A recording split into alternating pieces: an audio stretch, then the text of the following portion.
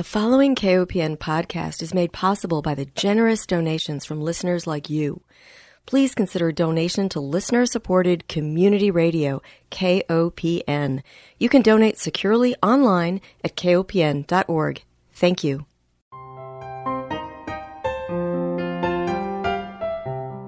Hi, welcome to Food Sleuth Radio, where we help you think beyond your plate. I'm Melinda Hemmelgarn, a registered dietitian and investigative nutritionist on a mission to connect the dots between food, health, and agriculture and find food truth. And today it is my honor to welcome my guest, Dr. Barry Boyd. He is a clinical professor of medicine at Yale University's School of Medicine, an oncologist at Greenwich Hospital, and affiliate member of the Yale Cancer Center. His research areas include environmental risk factors for cancer, as well as cancer etiology, including nutrition and the role of insulin in malignancy. Dr. Boyd is one of the pioneers of the practice of integrative oncology, and he is the founder and director of integrative medicine at Greenwich Hospital, part of the Yale Health System. He also serves on the board of Environment and Human Health Incorporated. With almost 30 years as a board-certified medical oncologist, hematologist, and with a master's degree in nutritional biochemistry, Dr. Boyd has a unique approach to cancer and the prevention of disease. He most recently has focused his attention and provided expert witness in glyphosate-related cancer cases. Dr. Boyd, welcome. Well, thank you for having me. It's a pleasure. I am really thrilled to be able to bring your voice and expertise to our listeners. I thought that your biography was interesting in that you were actually on your way to a career as an evolutionary biologist. You wanted to be an ornithologist, and your mother worked for Continental Baking and was involved in the promotion of Hostess cupcakes and Twinkies. That's my first slide at Yale on nutrition and health and the history of nutrition, and I use that fascinating part about my mother. What's really interesting is it's even more complicated and fascinating than that.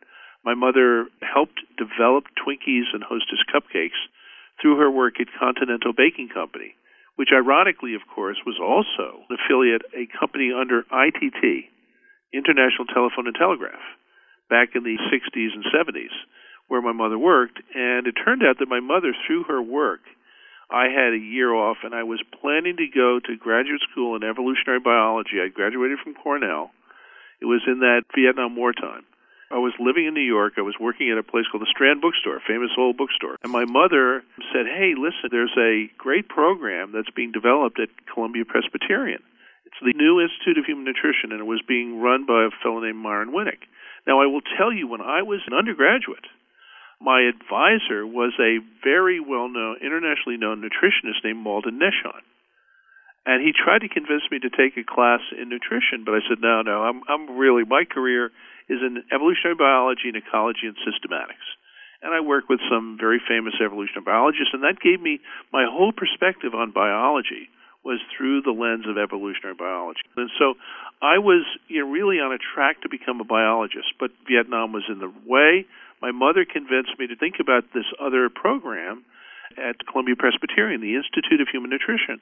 So on a whim, I actually interviewed, and I was the first person who was accepted, tuition, room, and board, to go to Columbia. So I started there in the mid-'70s. I worked with Myron Winnick and an incredible group of researchers working on human development and the effect of nutrition on human development. And that has been one of the interests I've had, is how does early nutrition influence adult disease? Mm-hmm. And, of course, now we look at all of what we're talking about, and that's really critical. Early exposures, prenatally and postnatally, and what does that do to influence late adult illness? And his work was on the development of the brain. How does undernutrition, and he worked in Chile, and many of the people I worked with were from Chile. And when I was at the Institute of Human Nutrition, a lot of Pedro Rosso, who was a junior faculty member then, and my other colleague who was a graduate student, Jaime Rozovsky, and others, and we were all working together at Columbia, learning the fundamentals of nutrition, and we had great faculty at Columbia Presbyterian as well. What's fascinating is their work was from Chile. During this time, I learned and got this information from Continental Baking, my mother. The company, the main company, ITT, meanwhile, was undermining and had overthrown, through the CIA, worked to overthrow the CIA's Salvador Allende. Salvador Allende was president of Chile, and ITT was controlling much of the telephone system in Chile. So this was devastating for my colleagues there, and I'm saying, oh my God, my mother worked for a subsidiary of ITT. Wow. And so it's the most amazing, as I said, 1 degree of separation. Years later, as an internist and oncologist, I took care of a nice older gentleman, and I won't mention his name, but later on I discovered he was the senior vice president under Harold Janine, who was working directly with the CIA to undermine Allende. So he was a patient of mine. Wow. Hard to believe, in his 80s. So anyway, that served as the beginnings of my interest in nutrition, and I significantly shifted toward the role of nutrition in health and human development. And so when I then went to medical school at Cornell, as I always said, I had 4 years of nutrition in graduate school and 1 hour of nutrition in medical school. Mm-hmm, exactly. And it became a foundation around which the difference is nutrition is a multidisciplinary field that is relevant to every area. So when I went into at Cornell, I ended up becoming fascinated by cancer biology, and being interested in biology, it was critical that I not only look at how to become a good oncologist, but how do we see this through different lenses. When I completed my training, I came out to Greenwich, and then because in part it was a teaching facility for Yale, and within a week, my mother always said to me, and you mentioned my mother, she always said to me, answer your patients' questions. And I said that was the kiss of death, because my patients had lots of questions and I spent lots of time. And so I literally devoted the next 10 to 15 years to developing a program for them in how does nutrition and lifestyle and diet influence their disease. And the first question always patients ask is, why did I get this? Right. And so I then started delving into understanding the origins of cancer as a biologist. And so that's led to researching much of what we know now about the role of insulin resistance and weight and the evolution of disease over the last 100 years. And so I'll give you just one example. We know that there's been a rise in many modern Western diseases over the last 100 years. And certainly diabetes, heart disease, cancer, Alzheimer's disease. And it turns out that for me the focus is how are they connected, rather than being separate illnesses coincidentally rising during the same period of time. And of course, we're learning now that diseases that used to kill people still do. As many people used to say back in the 90s and early 2000s, well, the leading cause of death for people at the turn of the 20th century was infectious disease, and now it's cancer and heart disease, right? Well, now, suddenly, bingo, here comes COVID, and we are relearning the critical impact of infections on even modern populations. It's truly fascinating, a little bit of a learning that we're all going through, that we're not suddenly invulnerable to infectious disease. Exactly. Well, you are described as an integrative oncologist. What is an integrative oncologist? How does that vary from your run-of-the-mill oncologist? Well, an integrative oncologist, I have my own definition, and it's different from what many integrative oncologists out there will tell you. Many of them are there saying, here, diet, lifestyle, supplements, mind-body medicine, which is really important, and I believe the critical need for many of those features. But I'm interested in the rest of the story. It's very different than, and in fact, I'm very critical about the role and risks of supplements. So I look at every single thing that people in the world of integrative medicine talk about. What's the right diet? What are the lifestyle features that impact on disease outcome? What are the lifestyle features that are linked to the origins of disease, and do they impact on outcome? And how about dietary supplements? Remember, and I take an evolutionary focus on this, I look at populations, so it's really worth noting something really interesting. I mentioned, and you've heard, that one of the most common precursors to adult disease is the metabolic syndrome. The metabolic syndrome is hyperinsulinemia with insulin resistance before frank diabetes develops. And we know that patients who have this, and it's much more common and it's becoming more common in Western populations, and it's correlated with cardiovascular disease, diabetes risk. Now, I've talked to Jerry Reven. He's the father of Syndrome X. And I had the pleasure of having multiple conversations with him. He published a paper in the early 2000s about the origins of late adult disease and insulin resistance. What he did is he measured sensitive tests for insulin sensitivity. And what he did was he looked at the effect of those in three tertiles: high, intermediate, and low insulin sensitivity, or in reverse, you call it insulin resistance.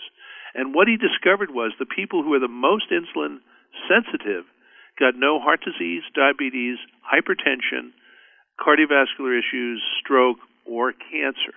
The people in the intermediate group had 1/3, and the highest level, 2/3 of all of the illnesses, occurred in those who were the least insulin sensitive, the most insulin resistant. That was one of the key studies that pointed out that insulin sensitivity is a critical determinant of all these diseases. Now, if you look at what's interesting is, this was occurring in people who were not obese. They had this before obesity, and so there's growing evidence that obesity is not simply a cause of insulin resistance, but it's a consequence of the evolution of insulin resistance, and we now know more and more that insulin triggers lipogenesis. Now, I also look at early populations. We tend to think of us as having longevity. So there's another series of studies out of Africa by a researcher named A.R. Walker, and he looked at the longevity of populations. So what is the average median lifespan of Western populations? 75, 80, right? Mm-hmm. And if you look at the underdeveloped countries, their median lifespan may be 35 to 40. But he asked another question. He said, because he looked at black South Africans in 1970 before HIV, and he said, well, if they make it to 50, who is going to live the longest? And he discovered that the black South Africans who were thin and lean, many of them had survived TB or trauma, but had to walk everywhere. They had a lean, not a great diet, but they had a healthier diet because they were eating traditional foods. They had the longest survival, even though they had the shorter mean lifespan. It teaches us that median survival, now we know this from hunter-gatherer populations, because the high infant and early childhood mortality from poverty and infectious disease, that leads to a shift in the median lifespan to a younger age. But those who survive are healthier and don't have modern chronic disease. So the black South Africans then had no diabetes, they had no heart disease, they didn't get cancers, they didn't get colorectal cancer. While the whites, the Boer population that he was analyzing, they were getting these Western diseases, highlighting the critical importance of early effects of childhood nutrition and healthy diet on the prevention of modern chronic illness. Absolutely. So I think it really highlights how important it is. It also says that obesity is a point on the path to these diseases rather than the beginning. Absolutely. Dr. Boyd, let me take one break because we are halfway through, and I need to remind our listeners that if you are just tuning in, you are listening to Food Sleuth Radio. We are speaking with Dr. Barry Boyd. He is an assistant professor of medicine at Yale Cancer Center. He is an integrative oncologist, and we are diving into his work related to the etiology of cancer, as well as his look most recently at how glyphosate, one of many herbicides used in agriculture, also impacts our health. I am curious to know about how environment and our environmental exposures contribute to disease. So when I was going through my dietetics training, we were really focused on food and individual nutrients and exercise to a lesser extent. And now my world has really expanded to say, water is our most important nutrient. What is the quality of our water? What is in our air? How is our food produced? How does that contribute to insulin resistance and cancer risk and obesity and all of the things that you're focused on? How did you become interested in particular, glyphosate, the leading ingredient in Monsanto's Roundup, now is owned by Bayer? Well, it actually, people come after me now. I'm at that point where I get recruited by multiple people because of my interest in the environment. Mm-hmm. Yes, glyphosate is one of many, many chemicals. We are bathed in chemicals. Now, one of the people who worked with us when we were doing our BEST study and a diet study with Environment and Human Health was Cynthia Curl, and she had shown that children who eat organic versus non-organic juices have much lower levels of pesticides, children. And the key to me, as I mentioned in early development, my concern is that children are the ones who are the barometers of what's happening to us. Yes. Children and pregnant women develop body burdens at a young age, and it builds up, and they are really the victims and get some of the insults from environmental exposure. So it's critical we protect them. So she was doing this work with this. And recently, of course, we all know that the healthiest diet we can have is the Mediterranean diet. From a standpoint of disease prevention, it's the paradigm for dietary pattern, which is the way we think rather than magic foods. We think pattern eating. And I will say, by the way, one of the features of the Mediterranean diet that's been left out, the earliest Mediterranean diets were characterized by periods of fasting that were frequent. That's so right. The original work of Ansel Keys was in Crete, and the diet of Crete was Greek Orthodox, and they fasted about 172 days a year. They had various fasts. Mm-hmm. And so we forget fasts were imposed on populations before they had religious leaders. They created fasts so people would not eat all the food in case the harvest wouldn't come in. So if you look at timing of fasts religiously in the Mediterranean basin, they're always in the spring or winter prior to the harvest. Because if the population controlled by the priests who impose these religious fasts, and I've gotten negative feedback about this, but I believe ecologically this evolved in all the religions of the Mediterranean as a way to protect against overeating. And it happens to be a great way to reduce mortality. But again, getting to the exposure issue, many of these early exposures are critical in terms of timing, and we have never had anything like this. The Mediterranean diet is classically plant-based. So I don't know if you saw this, but in November, American Journal of Clinical Nutrition, a group of agronomy students studying in, of all places, Crete, they decided to do a very interesting experiment among themselves. So the graduate students, they had their pesticide levels drawn. They then went on to two different diets. They went on to a Mediterranean diet, traditional plant-based diet, or a Mediterranean plant-based diet that was organic, certified organic. The people who went from a Western diet to a traditional Mediterranean diet that was not organic, their pesticide levels went up to 4 times higher on the plant-based diet. Whereas those who were on the organic plant-based diet, they had 1/10 the level of pesticides of those on a conventional plant-based Western diet. In other words, Mediterranean diet's great, but we really now are realizing the industrial nature of our growing is imposing huge levels of pesticides, not just glyphosate. Many, many different pesticides are in there. The highest level of pesticides was actually of glyphosate was in the tea, those who drank non-organic tea, of all things. And I've worked a lot with this because we think, of course, there's a significant impact of many features of glyphosate, Roundup, and many other formulations in Roundup that play as much of a role as the glyphosate itself, connected to potentially non-Hodgkin's lymphoma. But now we know it alters genetic gene expression by changing what's called epigenetic changes in DNA. So it has widespread effects and possibly what we call endocrine disrupting effects that can influence many features of early growth and development. So it's really scary when we're all bathed in this. Exactly. And in fact, in July of 2022, research was published showing that more than 80% of Americans have glyphosate in their urine. What does that mean? If it's in our urine, does that mean that just about every organ in the body is exposed prior to being excreted? I think that's an important point to make. Yeah. And that's interesting because that's Shepard from Berkeley, and she and Zhang. Zhang was the author of the meta-analysis on glyphosate and lymphoma, which is one of the best researched dose effect of glyphosate linked to lymphoma. And so they did show widespread exposures. Now, I also mentioned the women postmenopausal who actually were tested for glyphosate, and the levels of glyphosate correlated with what's called epigenetic changes or DNA methylation, which is how DNA, the regions of DNA that don't code for genes but actually control what genes are turned on or off, are impacted. And so it impacts on how genes are activated by having these kinds of changes from a contaminant in the environment. So these have profound long-term effects. They said these tumor promotion effects in this study are linked to cancer and other diseases. That's how important this is. So do you think that the way these herbicides are acting, is it via the genes? Is it via the microbiome? What is your thinking on the mechanism? The answer is yes. Right. In other words, it has impacts on all levels. It has been linked to impacts on microbiome.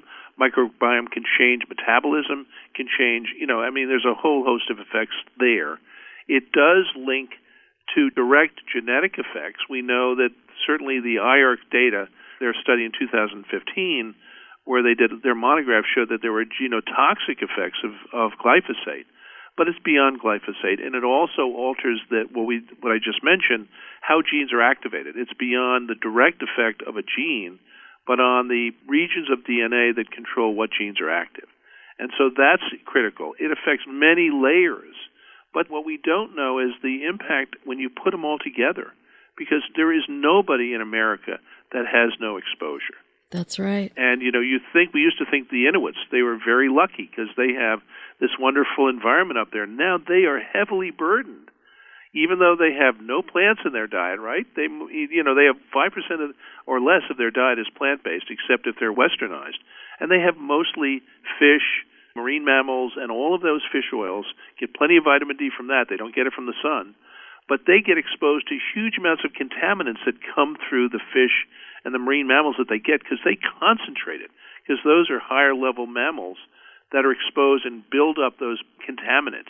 So even they are heavily contaminated. It's very, very tough. They've done studies in Greenland as well as in Denmark and Inuit populations that show this heavy contamination from eating the fish of the north. Right.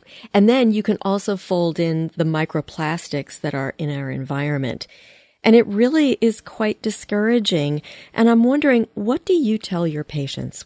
I know you have written 2 books, and that would be worth mentioning for our listeners. You've authored The Missing Link, Insulin in Cancer, and you have also authored The Cancer Recovery Plan. And I believe you are working on an updated version of that. Is that right? Well, I'm working on a book. I'm working on a lot. One is called The Nutritional Stages of Cancer.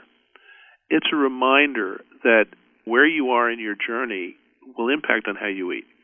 Early on, precancers, we can prevent or delay development of cancer through diet, lifestyle, together.